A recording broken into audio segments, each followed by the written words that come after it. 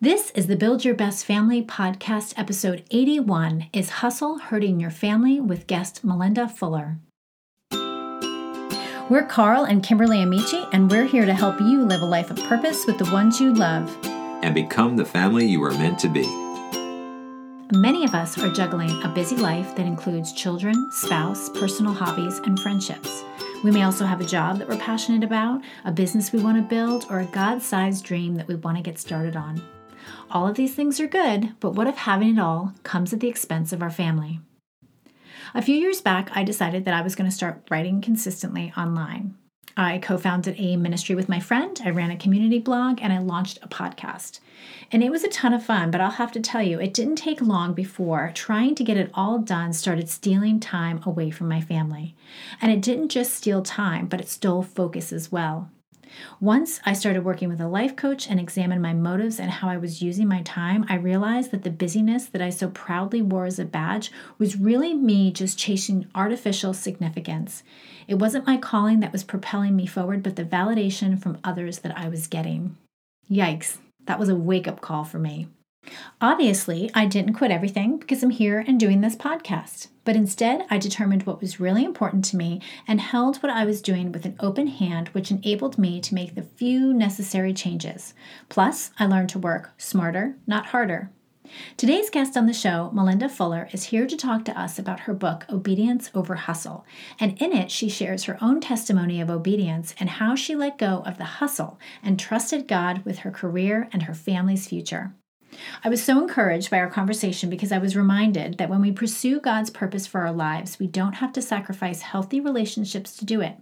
In fact, He will provide for us in ways that we can't even imagine. Social distancing doesn't have to be a bad thing. That's right. You can take advantage of this time to invest in your family in meaningful ways with our Family Culture Bundle. For a limited time, we are offering our best resources to you for free. Every day for 2 weeks, you'll get a new resource delivered to your inbox. You'll also get access to tips, tricks, and videos about each resource in our Facebook group. And also in that group, you'll have access to exclusive content such as conversations that go beyond our weekly podcast and help us apply what we're learning. Go to pages.buildyourbestfamily.com to sign up today. Today, I'm talking with Melinda Fuller. Melinda is a bold communicator who is passionate about people growing as disciples of Jesus and seeing couples and families thrive. Melinda and her husband Alex have been married for over 14 years and have served on staff at several churches and ministries for even longer. Their love for travel has taken them to nearly every state and across Canada, Melinda's home and native land. She is a proud homeschooling mom to 2 spirited girls, and their self-dubbed Wolfpack family is always up for an adventure. Okay, so welcome. I'm so glad to have you here with us today, Melinda. Hi, thank you so much for having me. So a question that we start off our episode asking all of our guests is what is your family known for? That's a great question. Our family is probably known for being adventurous. We currently live in an RV full time and we are fully nomadic. So we are on the move all the time. Uh-huh. My husband and I are both still working and we're homeschooling, but we call ourselves the Wolf Pack. So we live in a wolf den and we have been on the move for almost 6 months at this point. So Definitely adventure. Okay. So what made you decide to do that? So my husband used to travel a lot for work. He still does, obviously, but he was gone 150 days in 2018 and we didn't quite realize it was that much until we crunched all of those receipts and documents at the end of the year and just realized that wasn't sustainable for our family. And then there was like a big shift in the, what do they call it? When they do like a reorganization for the place he was working. And it was for us just this moment of, well, hey, maybe we should, you should do this on your own and start your own company. And so that's what we did at the beginning of last year. And we were sitting in a place where we were able to sell our house. And, we've been homeschooling for 5 years at that point, and he works all over the United States. And I write from home. So why not go on an adventure? Oh, that's fantastic. My parents have an RV, so we've done a ton of trips in the RV. And so it's one of our favorite things to do, although my kids have outgrown it. Like they're now adult size. And so where we used to be able to fit 7, we don't anymore. So, oh yeah. Yeah. I can understand that for sure. Yeah. Yeah. All right. So you're here to talk about your book, Obedience Over Hustle. So I want you to tell me about what led to you writing that book. Yeah. So, man, I have to go back now. It's been a while, but I was homeschooling. We had just started homeschooling. So it was 5 years ago and we just started, and I was very reluctant to do that. And I was working part-time at a chiropractic office. So my background is in sports medicine. I was a massage therapist for about 10 years. Okay. And so my husband was working at a large church. I was working 3 to 4 days a week, and we were just, passing ships in the night. And I really wasn't giving my kids the best of myself that I could as a homeschooling parent. And then I also always had this dream to write, and I had just started a blog, and I really wanted to put more time into writing. Mm-hmm. And I just wasn't doing anything well, even though the noise that I kept hearing was do more, work harder. And I just found myself exhausted. And I was at a conference for Christian creatives, and I had gone there wanting the Lord to provide an at-home job so I could quit my day job and be home with my kids full time. And he didn't do that. And I got kind of angry with him because I went there fully intending to meet the right person or sit with an agent or something. Yeah. And it just didn't materialize. And the last night I was just kind of angrily journaling and saying God, there's all these dreams that you've given me and all these things that you've placed inside of me. I don't understand why I have all of this. And his response is, well, I want to give you all of that, but there's no room in your hand because you're holding on to too many things. Yeah. And he just asked me are you your provider or am I your provider? And, grown and born and raised in the church my whole life, my knee-jerk response was, of course, you're my provider, God. And then he asked me, why are you holding on so tightly to a job that you need to let go of? And so I went home and we quit. And at the time we were living in Southern California, so very affluent area, not everybody's dual income down there. So it really didn't make any sense. And God actually never replaced my income. I haven't had a job since, but my husband all of a sudden had a side business about 2 months later. And it was without us spending any money promoting him or marketing him. It just kind of organically grew, and it surpassed what I had been bringing in. And to fast forward to here we are, we're fully self-employed, both of us, and independent, and don't have things like healthcare and all that. But it's us continuing to follow where God's leading us and obeying, even if he asks us to do the crazy thing, quit a job. Yeah. And so, we have learned a lot of lessons over the years about saying no to what the world tells us we have to do in order to be successful, because often God's idea of success looks so much different than the world. Yeah. So you talk about this. Yeah. You talk about the hustle culture, us being do more. So what do you see the problems that arise for families when they're caught up in that culture? Yeah. Well, so the definition of workaholism is sacrificing something in order to achieve a goal or a result. And so when I look at what the workaholism or the hustle culture what that has done is that it's robbed people of their relationships, because I think so often families, the first thing to get thrown on the altar is our families. My kids are a nuisance, are a distraction. My marriage or my relationship with my friends, all of those things suffer. And then if you bring it even in closer, I think it's our mental health.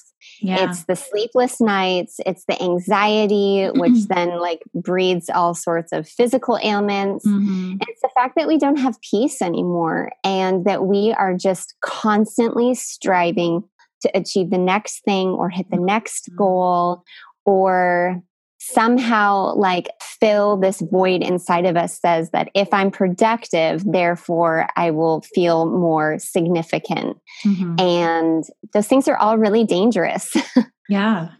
So like you mentioned workaholism. So for those out there that are saying, but I have a really good work ethic, what's the difference? And how can we identify when we're operating in one or the other in our own lives? Yeah. So a lot of research that went into the book came from scripture. So I actually went all the way back to Genesis.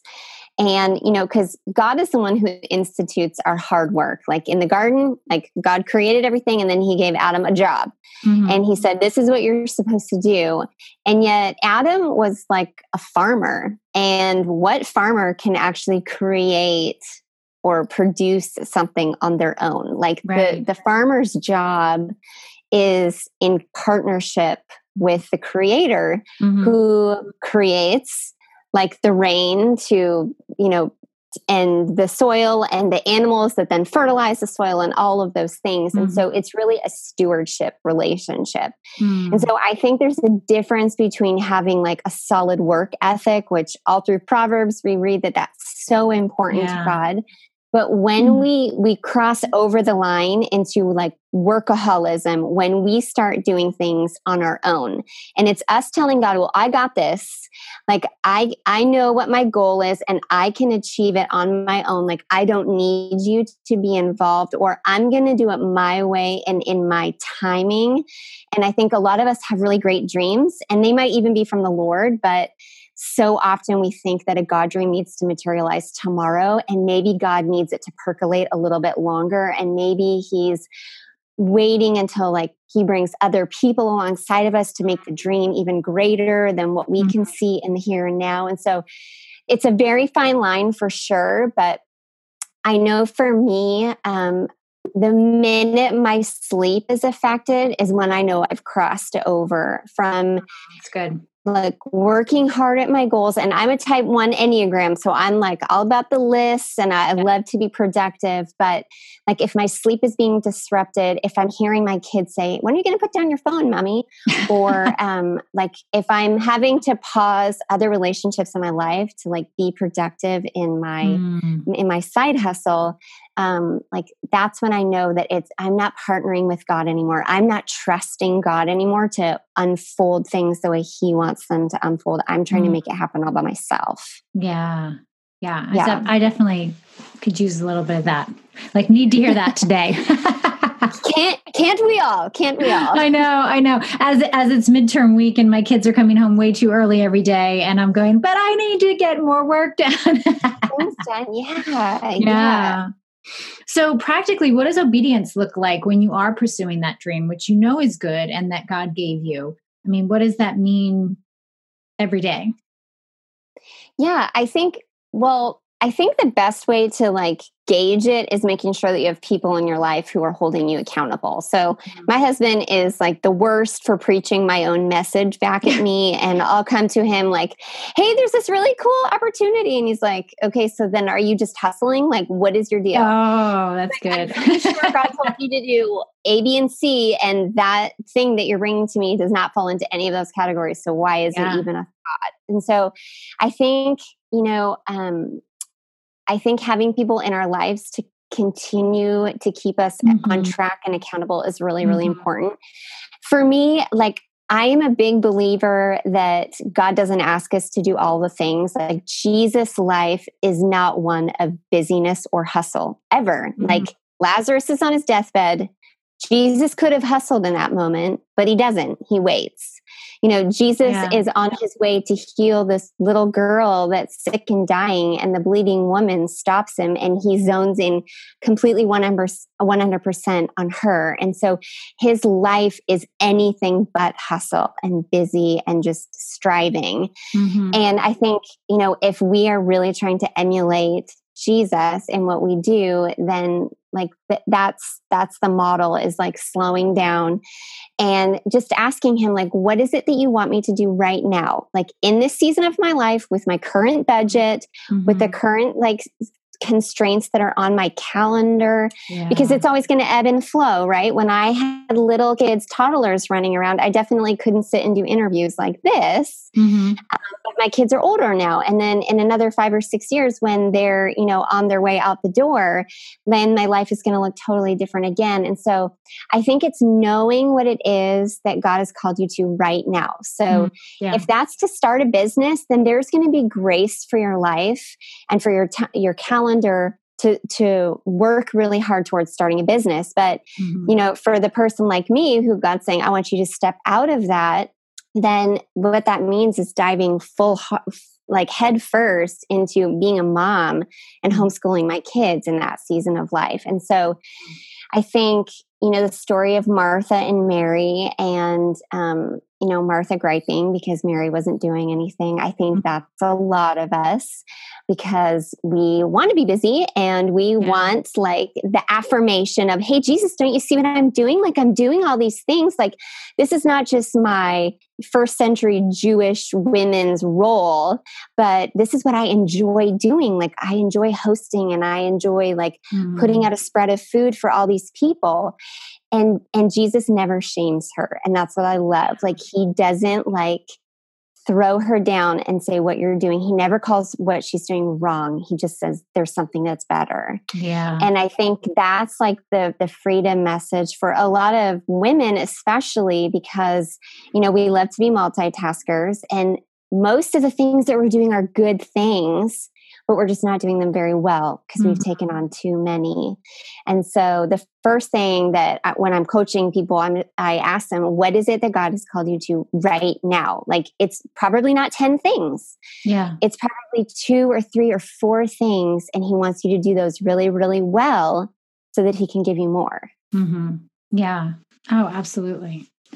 So what is the positive impact that you've seen this sort of stepping away from hustle have on families? I mean, the women that you work with, your own experience, what have you seen blossom in families because of it?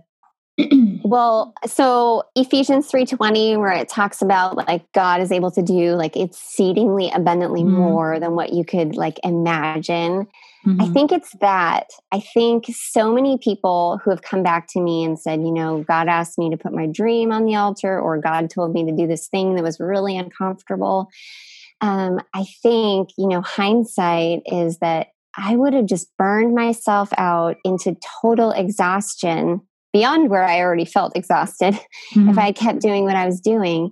And so I think on the other side of that is God blessing us and God maturing us and God saving the relationships that were maybe about to go up in flames had we not stepped back.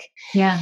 And his way is always better. It's always better. And we don't always see that in the moment, but his way is always best. And so even when I'm struggling to understand why I'm walking through what I'm walking through, regardless of what it is, I know his plans are good for me. I know that he's working all things out for my good.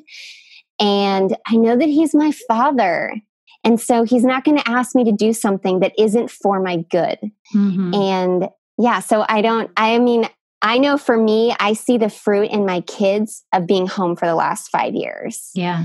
And I hear that all the time from people when they comment on my children's character and behavior and what they've learned as homeschooled children. And I have a thriving marriage, I have thriving relationships, my writing, all of those things are better now because I took a step back from what I thought the best thing was to say yes to what God was really asking me to do. Yeah, that's a fantastic answer. The exceedingly abundantly above, because it looks way better than we can imagine. And I think that Absolutely. if we were to say, yeah, show me what it's going to look like if I am obedient, God doesn't do that. But then when we actually step into that, it's you couldn't have even wished for those things if you had the guarantee. Right. And so absolutely. I love the surprises that we get when we are obedient and follow that. Yes. All right. So I'm excited for our readers to read Obedience Over Hustle. And, Yeah. Me too. I'm excited to let them know where they can find it. And I'm so glad that you came to talk to us about it today. Thank you so much for having me. It was a blast. You can find Melinda at melindafuller.com and on Instagram as melinda.fuller. I'll link to all of that in the show notes.